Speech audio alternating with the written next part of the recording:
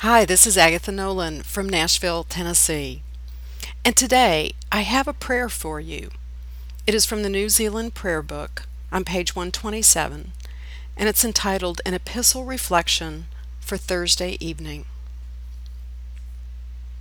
We must be like newborn babes, always thirsty for spiritual milk, so that we may grow up to be saved. Our hearts and minds must be made completely new. We must get rid of that old self which made us live as we did. We must put on the new self, created in God's likeness, revealed in the true life which is upright and holy. Amen.